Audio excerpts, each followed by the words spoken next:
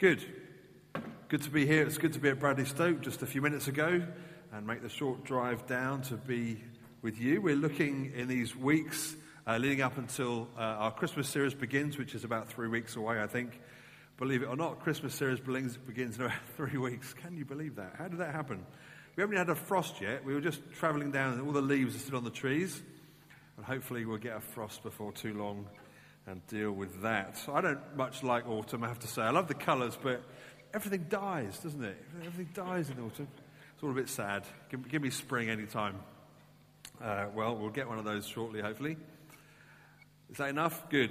Hopefully the sound is now correct. We're going to be looking, as we have been these few weeks, at what sort of church is City Church going to be? What kind of things are we aiming for? What sort of church does God want us to be? And we looked at various aspects of that, and we'll continue to do that over the next couple of weeks. We're going to have John Groves with us in a couple of weeks' time to look at and help us look at a church of the Holy Spirit, which, of course, is part of who we are together.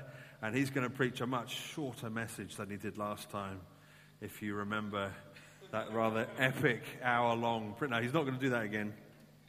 We've also couldn't get him as part of this series in terms of the dates, getting them right, but we're going to have a guy called Martin Charlesworth who's going to come to us. He works for the charity or for the charity and for the organisation called Jubilee Plus, which helps churches who want to do more in the community and more particularly working with vulnerable people and those we might describe as poor amongst in the cities and towns. He's going to come and talk to us about that in the new year, so we have to wait a bit for that, but that's also part of this series, although it won't physically or kind of chronologically be part of it, but we're going to be doing that as well. Today we're looking at a church for the ends of the earth, that we would be a church that has in our hearts the ends of the earth. The nations and the cultures and peoples from around the world will be part of who we are and we'll be part of them.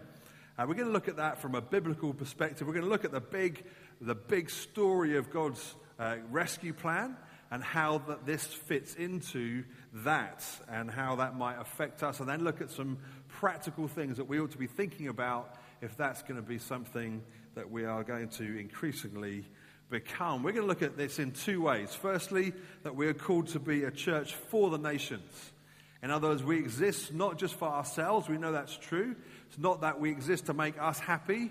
Did you know that it's not about you? The gospel is about you, but it's not about you. Very quickly, as we understand the gospel and respond to Jesus, say, yes, I want to follow you. I'm putting my faith in you, Jesus, for my salvation. I'm trusting you. Very quickly, God gets us on mission. He says, now go and tell other people. Tell other people and encourage them to receive what you have received. And God does that very quickly and consistently throughout the Bible, at the point of conversion and at the point of being filled with the Holy Spirit, all sorts of moments there. But also we want to be a church, not just a church for the nations, but a church of the nations. So we want to be a church that's filled with a diverse community that reflects the heart of God right throughout creation. And we're going to see how that is something that God has put into the DNA of the gospel, but also into his people. But it wasn't always that way. There's been various challenges, and there continually will be for us challenges to that mindset to be a church both of and for the nations.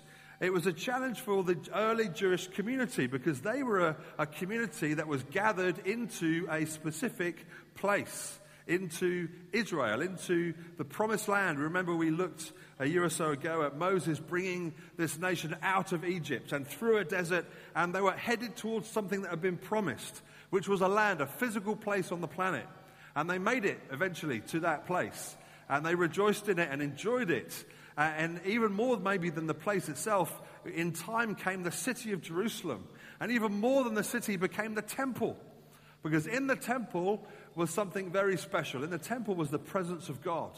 In a place called the Holy of Holies, in the center of the temple, behind a thick curtain, was the presence of God. That's where it was physically on the planet at the time. That's how it worked. And so your whole life, your whole mindset, everything about who you were and what you believed had a focus, and it was there. At the heart of the temple, in the heart of Israel, in Jerusalem, right there.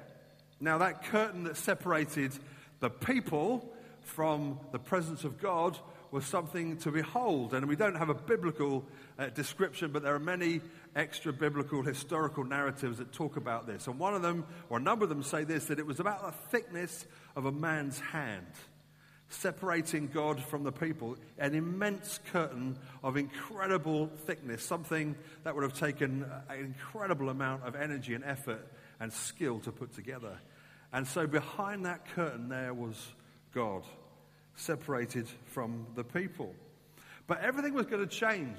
And it all changed, of course, when Jesus died. And we know that from the story, don't we? That when Jesus died, that curtain, this incredible thick curtain that separated God from the people, that kept God, as it were, in one physical place, was torn in two. It was completely torn from top to bottom, torn apart. And suddenly, the presence of God and the people of God were together. Why? Because God had spanned the gap between God and the people. Something dramatic had happened. Something had changed.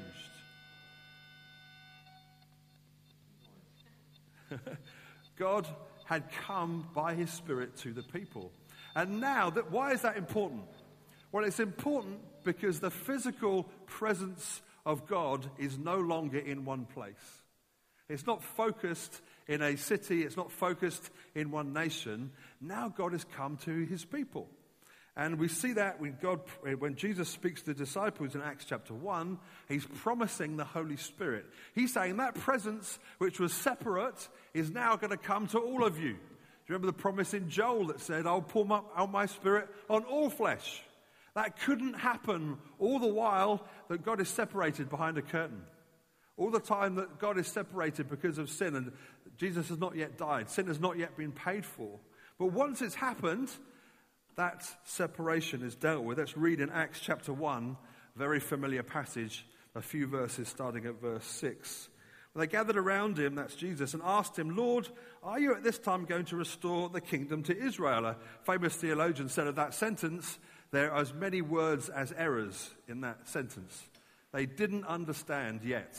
And they still took some time to understand what it was that Jesus was doing. And he said to them, it's not for you to know the times and dates the Father has set by his own authority, but you will receive power when the Holy Spirit comes on you, and you will be my witnesses in Jerusalem, in Judea, in all Samaria, and to the ends of the earth. That was a radical thought for those early disciples, because their whole world was focused in one place, in one nation, in one culture. And God's saying, no, it's not to be that way anymore. It's going to change. Now, if you'd have, I could paraphrase that by saying this. Jesus says, take what you know of me, take what you've learned about me, and tell everyone in Jerusalem. And they'll be like, yes, happy to do that. Let's tell everyone in Jerusalem. And Judea, still good.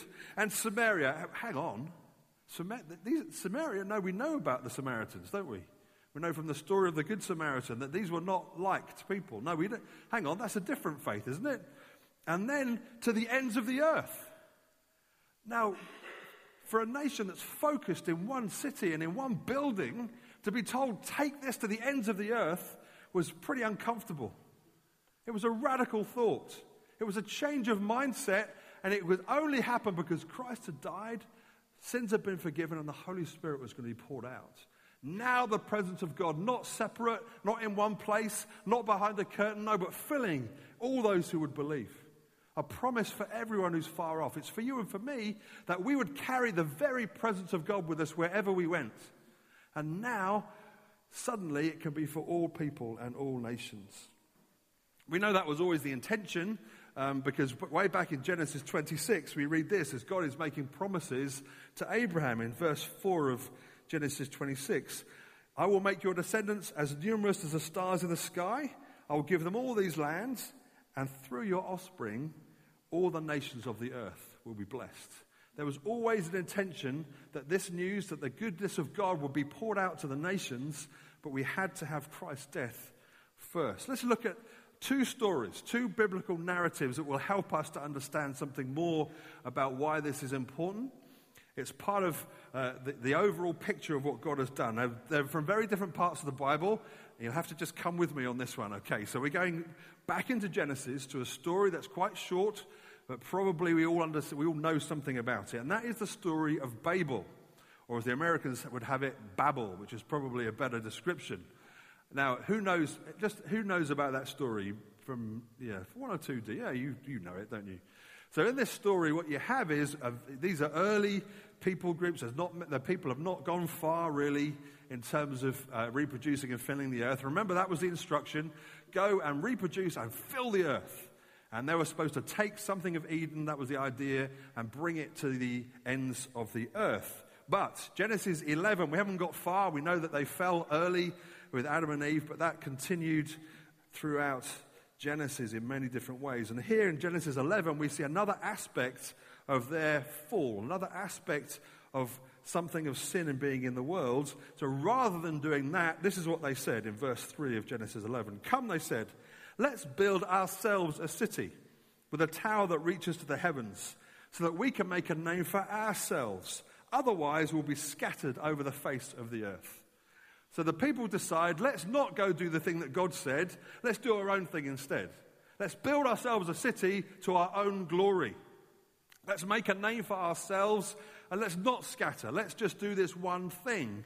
And they all spoke the same language, and they were doing quite well by all accounts. They were building this incredible tower that was going to reach up to the skies or to heaven in their minds. And so they weren't going to fill the earth. They were going to do something for themselves. And instead of something glorifying to God, they were being proud and self-promoting and arrogant and disobedient.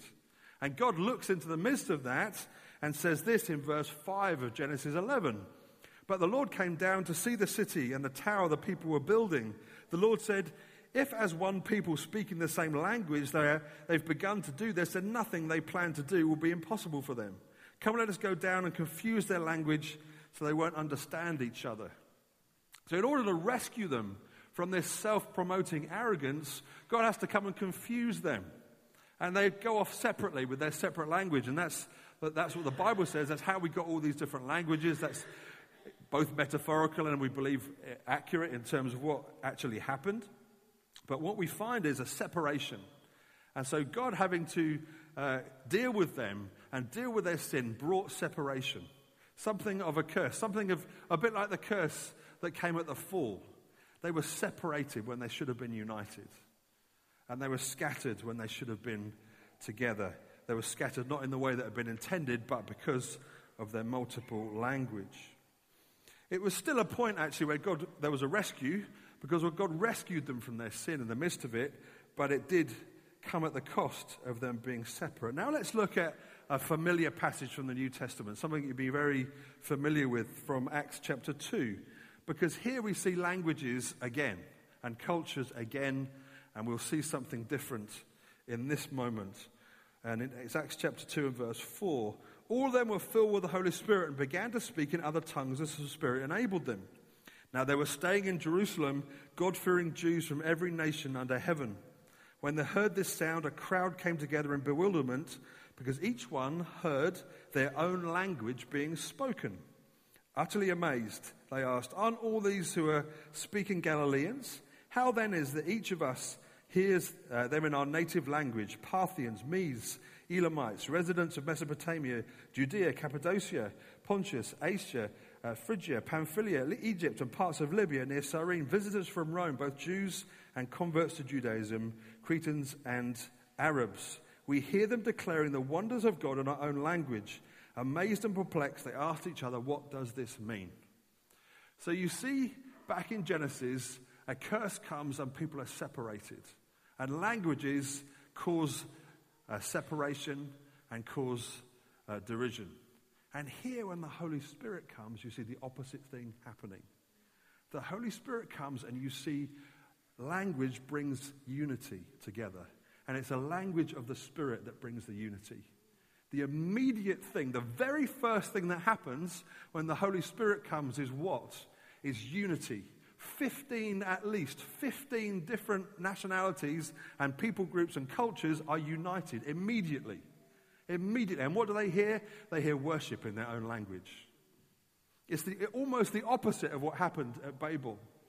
You see, something of the curse of God comes against the pride and self-promotion of humanity. And yet here in Pentecost, we see worship, we see God honoring, we see a focus on Jesus. And what do we find? Unity comes. They're almost the reverse of something that happened at Babel. You see, that's part of the story of what God is doing and has done. Incredible what God will do. Those 15 different nations, Parthians, Medes, Elamites, people from Mesopotamia, Judea, Cappadocia, Pontus, Asia, and the list goes on and on and on. All of them united. Why? Because they hear the wonders of God in their own language. Because the Holy Spirit came. Listen, one of the sure signs of a truly charismatic community is what? It's unity in the midst of diversity. You see it there on page 1 when the Holy Spirit comes. The first thing you see is unity and diversity. Was it uncomfortable? You bet it was uncomfortable. This nation had been totally focused on themselves and focused on one city and one building. And suddenly, everyone from everywhere is included. Wow, that's a lot to take in. And actually, it took them about 8 chapters of Acts before they actually got underway with this mission of God. So God says, go ever-increasing circles out to the ends of the earth. And they didn't really do it until persecution broke out, but they did do it. We have the same commission from God. The same thing, and we have the same challenges. It's so easy for us to be very focused on ourselves. You look at our friendship groups, there are people that are very much like us, who think the same as us, dress like us, look like us, experience life like us. That's what it would have been in that upper room before the Holy Spirit came, those few days when they were waiting for the Holy Spirit to come. Just the same group of people. They'd been together for a long time. But immediately the Spirit comes. They tumble down out of this upper room and they start speaking and worshiping because the Holy Spirit filled them. And suddenly what do you see? Unity. People being drawn in from everywhere. Cultures and languages and tribes and colors. Incredible and incredibly challenging. Now, the Bible is so helpful because we can look to the end of the story and we can see where are we going? How does this all end? Well, we see something of this, something of the culmination of all of this if we look into Revelation and chapter 7. So John is receiving this vision, a revelation of what is going to come. Of course, it's apocalyptic literature, so we need to understand that. It's a particular way of writing and seeing things. But this is what he saw in Revelation 7. After this I looked, and there before me was a great multitude that no one could count, from every nation, tribe, and people and language, standing before the throne and before the Lamb. They were wearing white robes and were holding palm branches in their hands, and they cried out in a loud voice, "Salvation belongs to our God, who sits on the throne, and to the Lamb." So as John looks into the future, he looks into the destiny of all of us, and he sees the final number. Just before this, it says after this, well, before this, what you see is John seeing something of all Israel being drawn together under Christ. And then once that is done, he sees this, a crowd that is innumerable, can't be counted. And where are they from? Everywhere. Every nation, every language, every tribe, every tongue. That's the final complete number. Because he's looking at the end. Everyone is there who should be there. Everyone for whom Christ died is now gathered together before the throne, worshipping him. An incredible picture of the fulfillment of what Christ has done. Every nation, every tribe, they're worshipping God before the throne. The whole number is gathered in. And there we see the fulfillment of this vision. A church of the nations, a church for the nations. There they all are. Why? Because they all need Christ. And he died for all of them and wants them all in. But listen carefully to this. Until this vision is fulfilled, our mission is not. Until that day, our mission is not over. Every nation, tribe, and tongue is to be gathered in. Every one of them. But look, what are they doing? They're worshipping. This is the worship time to beat all worship times before the throne. Can you imagine all the languages together, all the colors, all the cultures coming together in an incredible symphony of worship before the throne of God? It's going to be absolutely mind-blowingly wonderful. I'm sure the acoustics will be just phenomenal. But the reason that it's there is because everyone is gathered in. In fact, it's not complete until it's done. And in fact, it's not just that we could think, well, maybe we should be more accommodating of people who are not really like us. That's the wrong way of thinking. Your worship cannot be complete until it's joined by the worship of people not like you. It cannot be complete because we see that there in Revelation. That's where it goes. The only way for our worship ultimately to be complete is to be joined by all these nations, all these languages, all these tribes, all these tongues together. That's the only way it can ever be and will be complete one day. And so for us to seek to reflect something of that incredible diversity, united in Christ, yet diverse in nature, is to become more like that end vision that John saw. You can't be complete.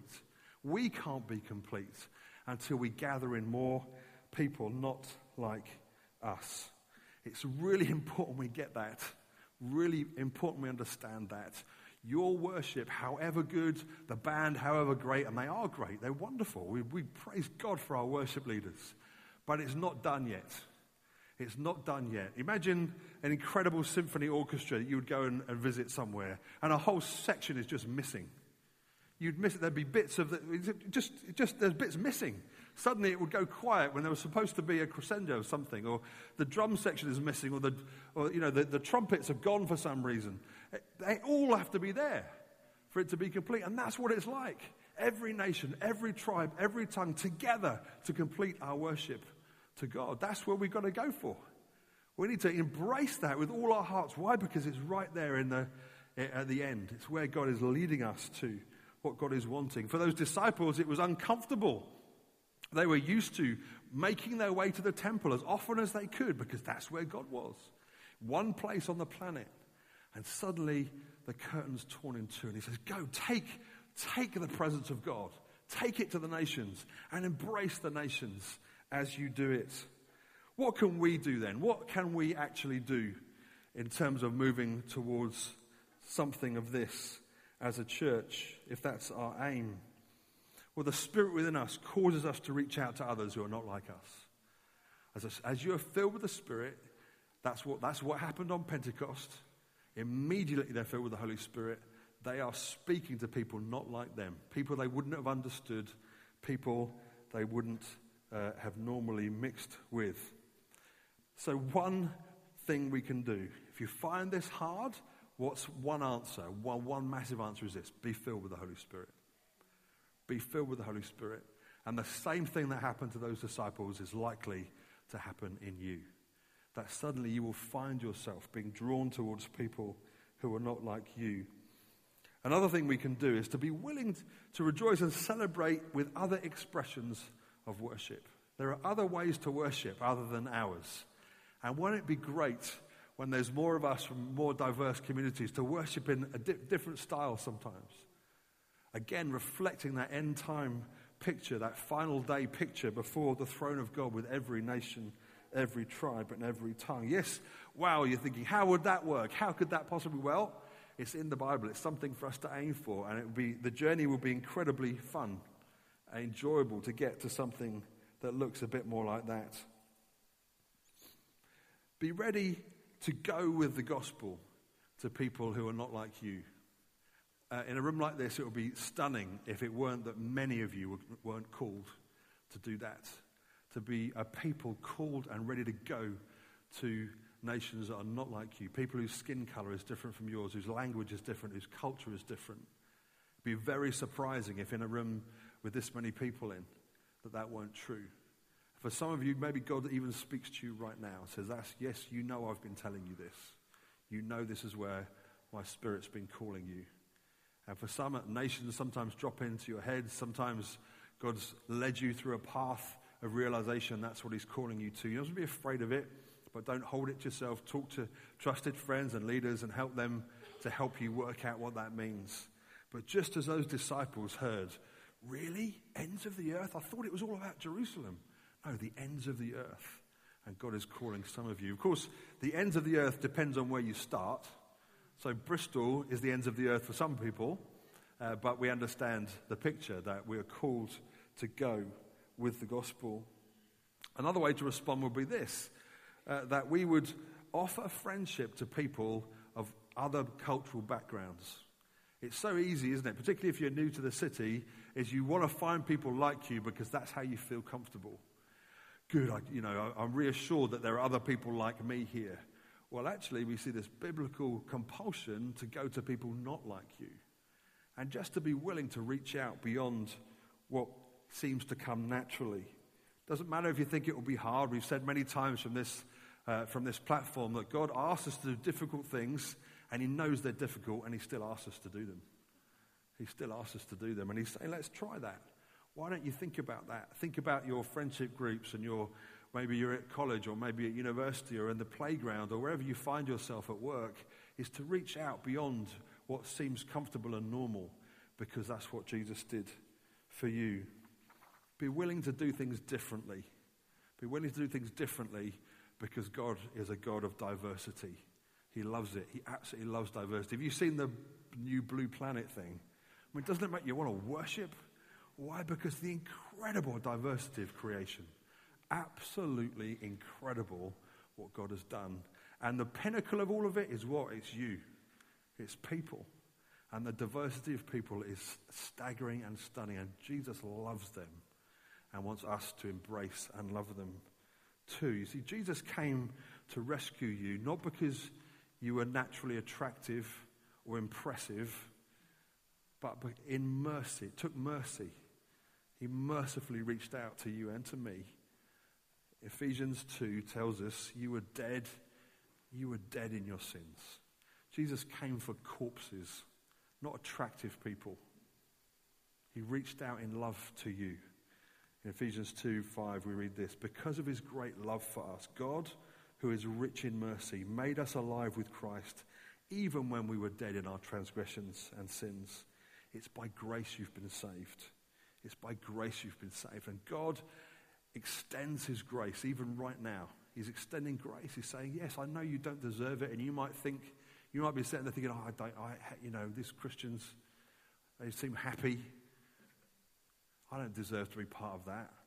Absolutely right. But because of his great love for you, he calls you anyway. And exactly what he did for me and for everyone in the room who owns the name of Jesus. He called out to people who didn't deserve it. And he drew them in because he loved them. Jesus said this, follow me. He did it. He's asking us to do it. We should be a church of the nations for the nations, recognizing that incredible diversity is to be represented amongst us in our worship and praise, in our outreach, and in our hearts as well. Let's stand together and pray.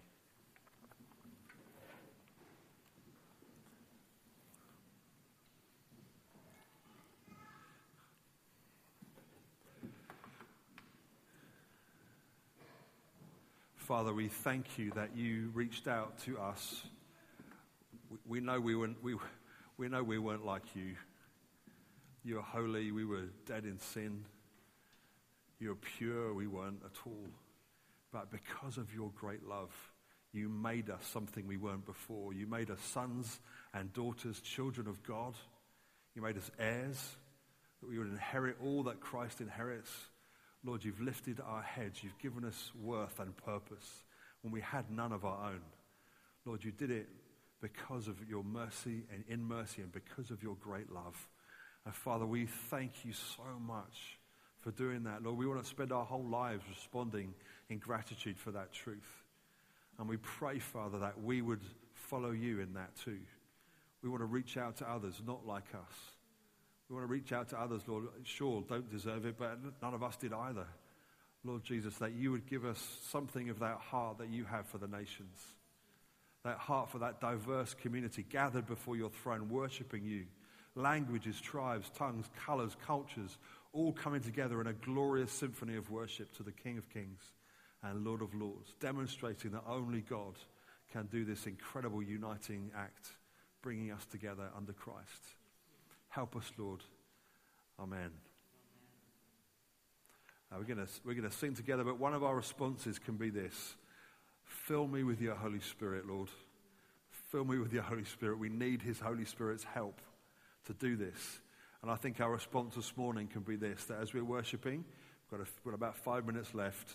If we can come to if you want, you saying, yeah, I get that, but I don't, it's hard.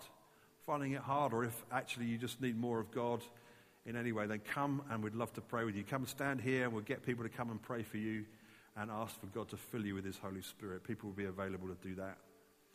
Let's sing.